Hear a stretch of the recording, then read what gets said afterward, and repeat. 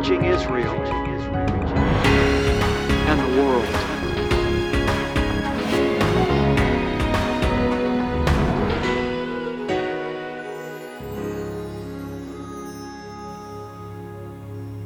Baruch Hashem, bless the name of the Lord.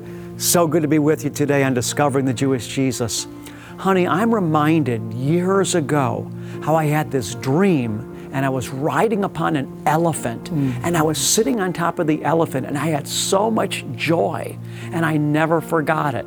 And then I remember talking with you about it sometime afterward, and you began to do research online in terms of what does an elephant symbolize? Do you remember what that was and maybe how that might be relevant for our viewers today? Yeah, well, an elephant, they are so massive. They have so much weight and they're massive and they have these huge footprints that go on the earth.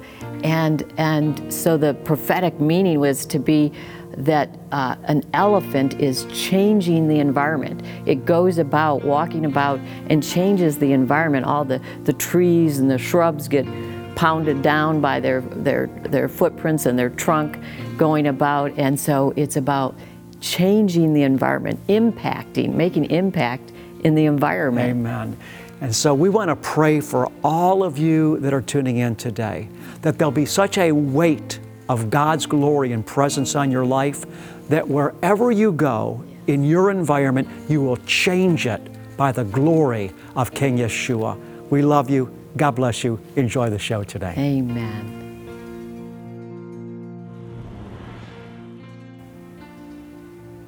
Welcome, beloved, to Season 2 in our series on Messianic prophecy. This is now the third episode in this series.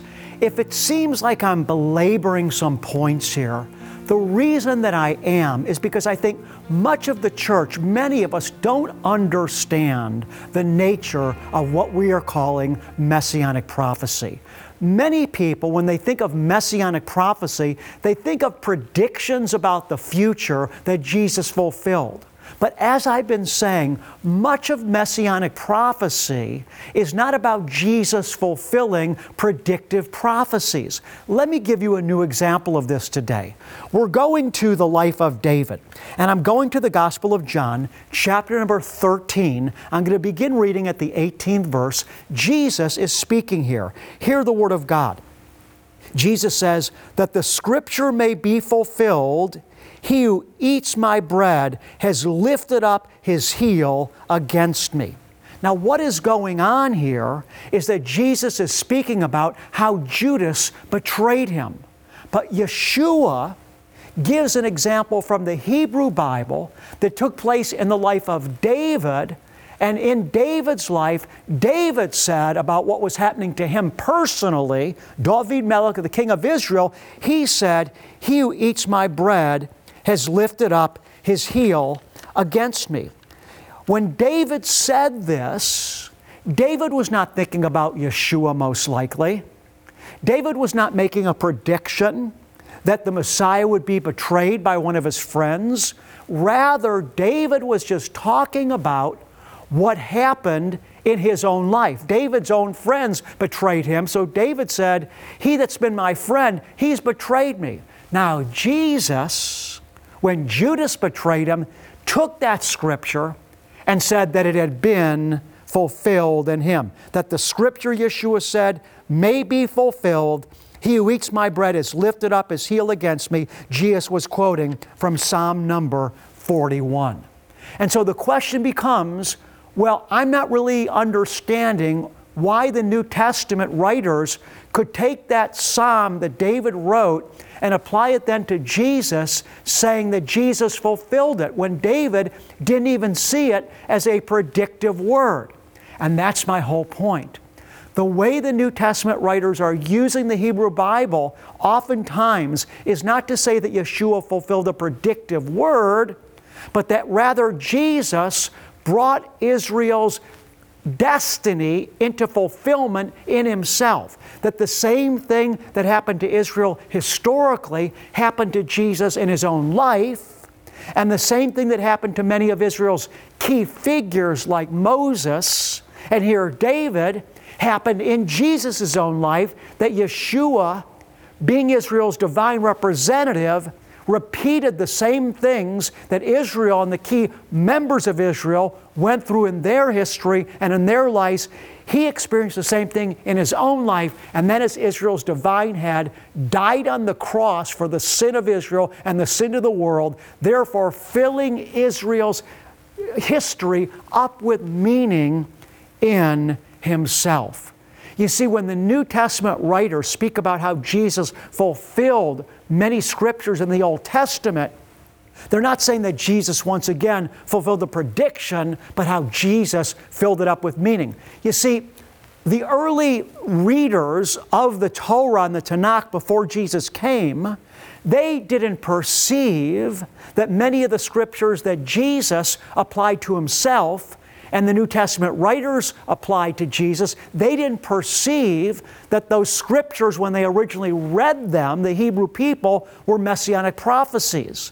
This is why we read these words in the book of Luke, chapter 24. Jesus is speaking to His disciples and apostles. O foolish men, and slow of heart to believe in all that the prophets have spoken, all things which are written about me in the law of Moses and the prophets and the Psalms must be fulfilled. Then He opened their minds to understand the Scriptures. In other words, buried deep beneath the surface, there were prophecies that pointed to Jesus that weren't evident at the time they were written. This is why Jesus had to show His apostles how many of the events that took place in the Hebrew Bible and in the lives of the prophets of the Hebrew Bible were actually foreshadows of His own life and ministry, and as such, He fulfilled them. This is why the apostles said later, after Jesus brought them on a journey through the law of Moses, the prophets, and the Psalms, the disciples afterwards said this in Luke 24:32. Were not our hearts burning within us while He was speaking to us on the road, while He was explaining the Scriptures to us? In other words, Jesus opened up the Bible. You see, the prophecies in the Hebrew Bible about the Messiah, many of them were not blinking like neon lights saying, this is a messianic prophecy, but rather it took the Holy Spirit highlighting them to those that were now seeing them through the eyes of Yeshua to see how ultimately these Scriptures found their final aim in Mashiach, in Yeshua HaMashiach Himself. Let me show you how mysterious Messianic prophecy is from a slightly different angle. I'm going to the Gospel of John now. I'll be reading from the 11th chapter, and I'll be reading about something that took place in the life of the high priest Caiaphas during the time of Jesus. What is happening here, I'm going to read you the Scripture, but let me kind of give you context for it. What is happening here is that there's all this controversy going on, obviously, about Jesus, and people are calling for Him to be crucified and put to death. And Caiaphas says to his followers, listen, you guys don't understand. Jesus needs to be put to death because it's important that one man die for the sake of the whole nation. You see, there's this principle within Judaism that a righteous one can atone for the sins of the wicked. And so somehow Caiaphas understood that Jesus' death would atone for the sin of Israel, even though Caiaphas didn't understand that Jesus was the Messiah. So I'm reading now from the book of John, chapter number 11. I'm beginning here, and I'm reading verse 49. But one of them, Caiaphas, who was high priest that year, said to them, you know nothing at all, nor do you take into account that it is expedient for you that one man die for the people, and that the whole nation not perish. Now listen to this. Now this He did not say on His own initiative, but being high priest that year, listen now, He prophesied that Jesus was going to die for the nation. And not for the nation only, but in order that He might also gather together into one the children of God who are scattered abroad. You see, Caiaphas didn't even know that he was prophesying. But because he was high priest, the Spirit of Elohim The Ruach HaKodesh was upon him, and so he spoke forth this divine principle that a righteous one can die in the place of the wicked. It's the principle of substitutionary sacrificial atonement. It's the whole thing that separates our faith in Messiah from all the other faiths in the world. We have a righteous one, a Tzaddik, Yeshua HaMashiach, that died in our place. And because Yeshua, the righteous one, died in our place, died in the place of the wicked now go free and are declared righteous before God. The high priest didn't even know he was prophesying, and yet he was being moved by the Holy Spirit. So much of prophecy is buried in the Bible. It was even buried in the mind of the high priest. He didn't even know that he was prophesying. But when Yeshua came, and the Holy Spirit came, He anointed us to see His life in the entire Tanakh.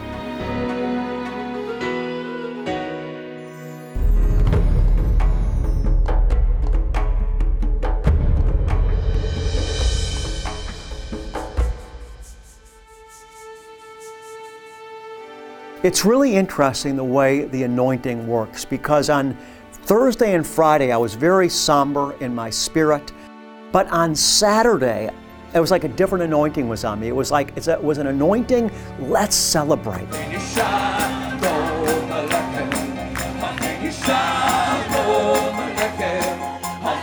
So I taught them some Hebrew songs, which they loved so much. Hine ma tovu manayim,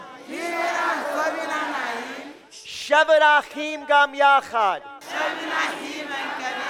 I'm in the middle of Nigeria with a culture that has never been exposed to the Hebrew roots of their faith before, and here we are under the dark of night, gathered together, estimated crowds of about 100,000 people, singing with complete freedom and joy, Havenu Shalom Alechem.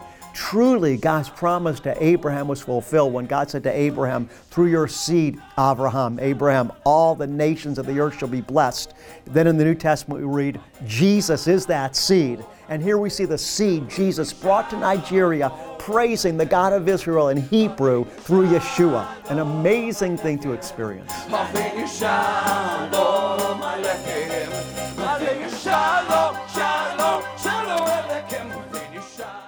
Has your faith been built up and your passion renewed through Rabbi's teaching from the Old and New Testaments?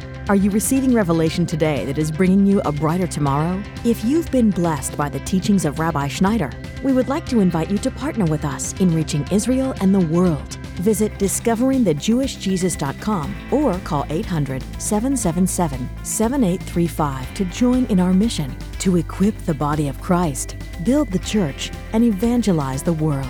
Your help extends the reach of discovering the Jewish Jesus into places we could never touch without your partnership. Together, we are making a difference and preparing the way for the return of King Jesus. Now let me go a step further. There's another type of prophecy that we've not yet highlighted sufficiently, and it's called typological prophecy. We've looked at shadows. Now I want to take a look at typological prophecy. By shadows, if you haven't been tuning in, I've talked about, for example, in the Hebrew Bible, I've talked about Moses, the bronze serpent, Joseph. You'll maybe go back and watch the other series to understand more fully what I mean by the fact that Yeshua fulfilled the shadows. But we're moving into a new dimension right now, and we're moving into the dimension of typological prophecy. What I mean by typological prophecy is this, that sometimes the nature of prophecy is that a prophecy is initially fulfilled and then it gets fulfilled again in a more intense way. In other words, there are prophecies in the Hebrew Bible that were fulfilled. They were predictive prophecies. They were prophecies that spoke about something that would happen in the future. And those prophecies were fulfilled in the future during the time that the Tanakh was written, or sometime after that before Yeshua came. They were fulfilled, But these typological prophecies are not just fulfilled once, but they're fulfilled again and find their ultimate fulfillment in the person of King Jesus and in His ministry. So, for example, I spoke last time about the book of Isaiah, chapter number 7, verse number 14.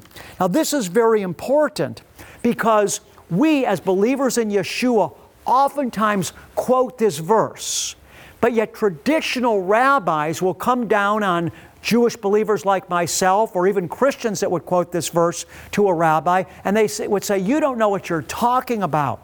That verse didn't apply to Yeshua. That verse didn't apply to Jesus. That verse applied to the son that Isaiah was going to have." Some believe it was about the son that the king of Israel, Ahaz, was going to have. They say that scripture was already fulfilled. What was happening in the original historical context of Isaiah chapter 7 is that Judah was being faced by enemies, and a word was given to Isaiah that a son would be born, a child would be given. We would call his name Emmanuel, God is with us. And before this one reaches the age of being able to know the difference between good and evil, all Judah's enemies would be defeated. Let me read the scripture to you. Isaiah 7:14. "Therefore the Lord Himself will give you a sign. Behold, a virgin will be with child and bear a son, and she will call his name Emmanuel, God is with us." Now, this scripture is quoted in the book of Matthew, chapter 1, verse 23, in reference to the birth of Jesus, that Jesus is born, that the sign has been given, the virgin has conceived, given us a child, and this child that's been born to us is called Emmanuel, meaning God is with us. That Matthew says the ultimate fulfillment of this scripture is in the person and the birth of Messiah Jesus. But again, just to educate, traditional rabbis would say that's a total misuse of the scripture. What you're saying has no weight. That scripture didn't apply to Jesus at all. That scripture applied to the son that Isaiah was going to have. And again, some say it was to the son Ahaz, who was the king of Judah at the time, was going to have. Now, Isaiah did have a son. Ahaz did have a son. And so again, they would say that scripture is done. There's no more prophecy that we should be waiting to be fulfilled anymore. But this is what I mean by typological prophecy. Some prophecies are originally fulfilled in some way, in a measurable way, even in a full way, but they're not ultimately fulfilled in the fullest way until Messiah comes and accomplishes His life and ministry's purpose. Now, just to give you a side note here, the Hebrew word here for virgin, once again, Isaiah 7:14, "Therefore the Lord Himself will give you a sign. Behold, a virgin." The Hebrew word there for a virgin is alma, and oftentimes traditional Jewish rabbis will make a case that that word alma does not mean virgin. It means young maiden. It can be translated either way. The point is, when you look at Israel's history, you find that Israel's history that began with Abraham, the first believer, how was his son born? His promised son. How was Isaac born? Isaac, beloved one, was born, listen now, supernaturally. Abraham was 100 years old. Sarah was 90 years old, way past the age of childbearing. I mean, it was scientifically 100% impossible for Sarah to have a child. But God supernaturally begins His redemptive plan through the birth of Isaac, who's a type of Jesus. And Isaac comes into the world when his mother is 90 years old, totally supernaturally. Jesus takes that event, fills it up to the fullest of meaning, typologically fulfills it. What began in one way is fulfilled in the greatest way. And in the same sense, Isaiah 7:14, whether you want to translate it young woman or virgin, it's the same thing. Jesus fulfilled it. He fulfilled Israel's destiny. Typological prophecy is being fulfilled. What happened in the Hebrew Scripture? What happened with the birth of Isaac? What happened with the birth of Isaiah's son or Ahaz's son is ultimately fulfilled in the person of Yeshua the Messiah. Let me give you another example of typological prophecy. I'm going to the book of Daniel now, chapter number 11, and we're going to be looking together there in verse number 31. Hear the word of God. This is Daniel prophesying to us of the coming of what we call the Antichrist or the anti-Messiah, one that will arise, that will oppose the Messiah and the powers of the Lord. Daniel says this, once again, 11:31. Forces from him, this anti-Messiah, will arise, desecrate the sanctuary fortress, and do away with the regular sacrifice. And they shall set up the abomination of desolation. The abomination of desolation.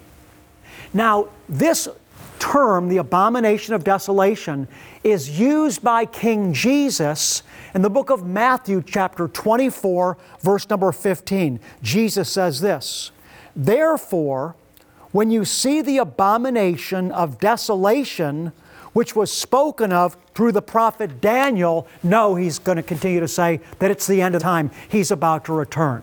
So, how is this typological prophecy? And where do we hit a bump when we speak of this to traditional rabbis? Traditional rabbis tell us that this prophecy that we just spoke of from the book of Daniel, chapter number 11, was already fulfilled with the person of Antiochus Epiphanes IV, who in approximately 168 BCE went into the Jewish temple, desecrated the temple, sacrificed a pig, the most unholy animal on the planet, to the pagan deity of Zeus. This literally happened after Daniel's prophecy. Antiochus Epiphanes IV arose. He went into the sacred Jewish temple. He desecrated it. He sacrificed a pig to Zeus there. And traditional Judaism teaches this is the abomination of desolation, which it was. That happened before Yeshua. So how then does Yeshua now say that before His return the abomination of desolation will take place? It's because, beloved, this prophecy in Daniel will be fulfilled again in the earth when the Antichrist arises, builds a temple in Jerusalem, and that becomes his home base through which he's trying to reign over the world. Ultimately, God's going to break in, judge him. The fire of God is going to eradicate evil from the earth, and Messiah Jesus will reign. Beloved, typological prophecy is prophecy that was fulfilled before Jesus came, but it will be fulfilled again, ultimately, through Yeshua Jesus and by His ministry. This is Rabbi Schneider saying, I love you today. Baruch Hashem. I hope this has been a blessing to you today. Share it with a friend, and God willing, we'll see you again next week. Thank you for tuning in today. Beloved, I've been praying that Father God would continue to subject me and that I would cooperate with His subjection and come under the blade of His Word. The Word is living and active and sharper than a two-edged sword, and it's ministered to us in the power of the Holy Spirit through Messiah Jesus. In order for this process to take place, I have to be willing to come under His authority. And when we come under His authority, it affects our disciplining of our thoughts, our attitude, our words, everything in life, including how we use our finances. I want to encourage you, surrender your finances to God, to Hashem, because we can't enter into the fullness of His presence without being surrendered to Him in every area of our lives. If the Lord is blessing you and feeding you through this ministry, and you feel Him urging you to make a donation to Him through it, beloved, just be obedient. Here's how you can donate or become a monthly partner. Send your tax-deductible gift to Discovering the Jewish Jesus, P.O. Box 777, Blissfield, Michigan 49228. Give by credit card at discoveringthejewishjesus.com. Call 1-800-777-7835 or text the keyword Rabbi to 45777. To show our appreciation, we will send you an audio CD and download of Rabbi's Message of the Month and our most recent newsletter. Your gift is bringing salvation, healing, and deliverance to Israel and the world through television, internet, and crusade outreaches. Finally, many of us have been faithful to the Lord with our finances while living. For those of you who like to remember the Lord in your finances when you go to heaven, click Will and Estate Gifts at discoveringthejewishjesus.com. I'm on the Mount of Olives, and I want to close the broadcast today by speaking the blessing that Father God said should be spoken over His people. In the book of Numbers, chapter 6, the Lord told Moses and Aaron, "Speak these words over my people, and I will place my name upon them and bless them." Yavarechecha Yahweh vayishmarecha, Ya'er Yahweh panav elecha vichunecha, Yisa Yahweh panav elecha ve'asem lecha. Shalom.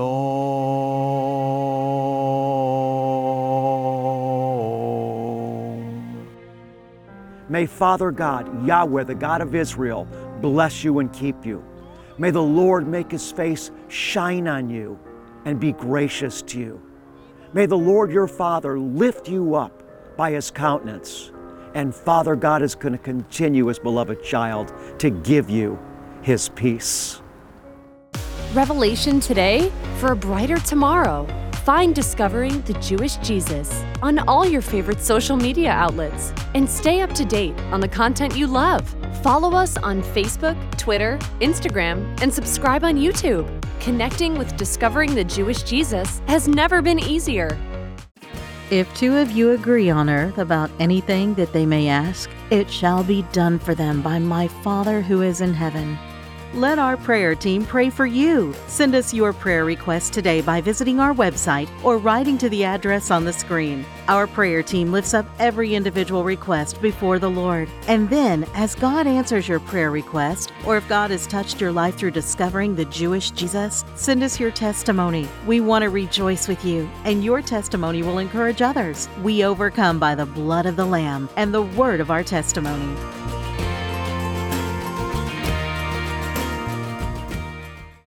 Beloved, if you've never invited Jesus to be your Lord and Savior, and you're sensing something right now, what you're sensing is the Spirit of God. Go to my website, hit the Find Jesus link. God loves you.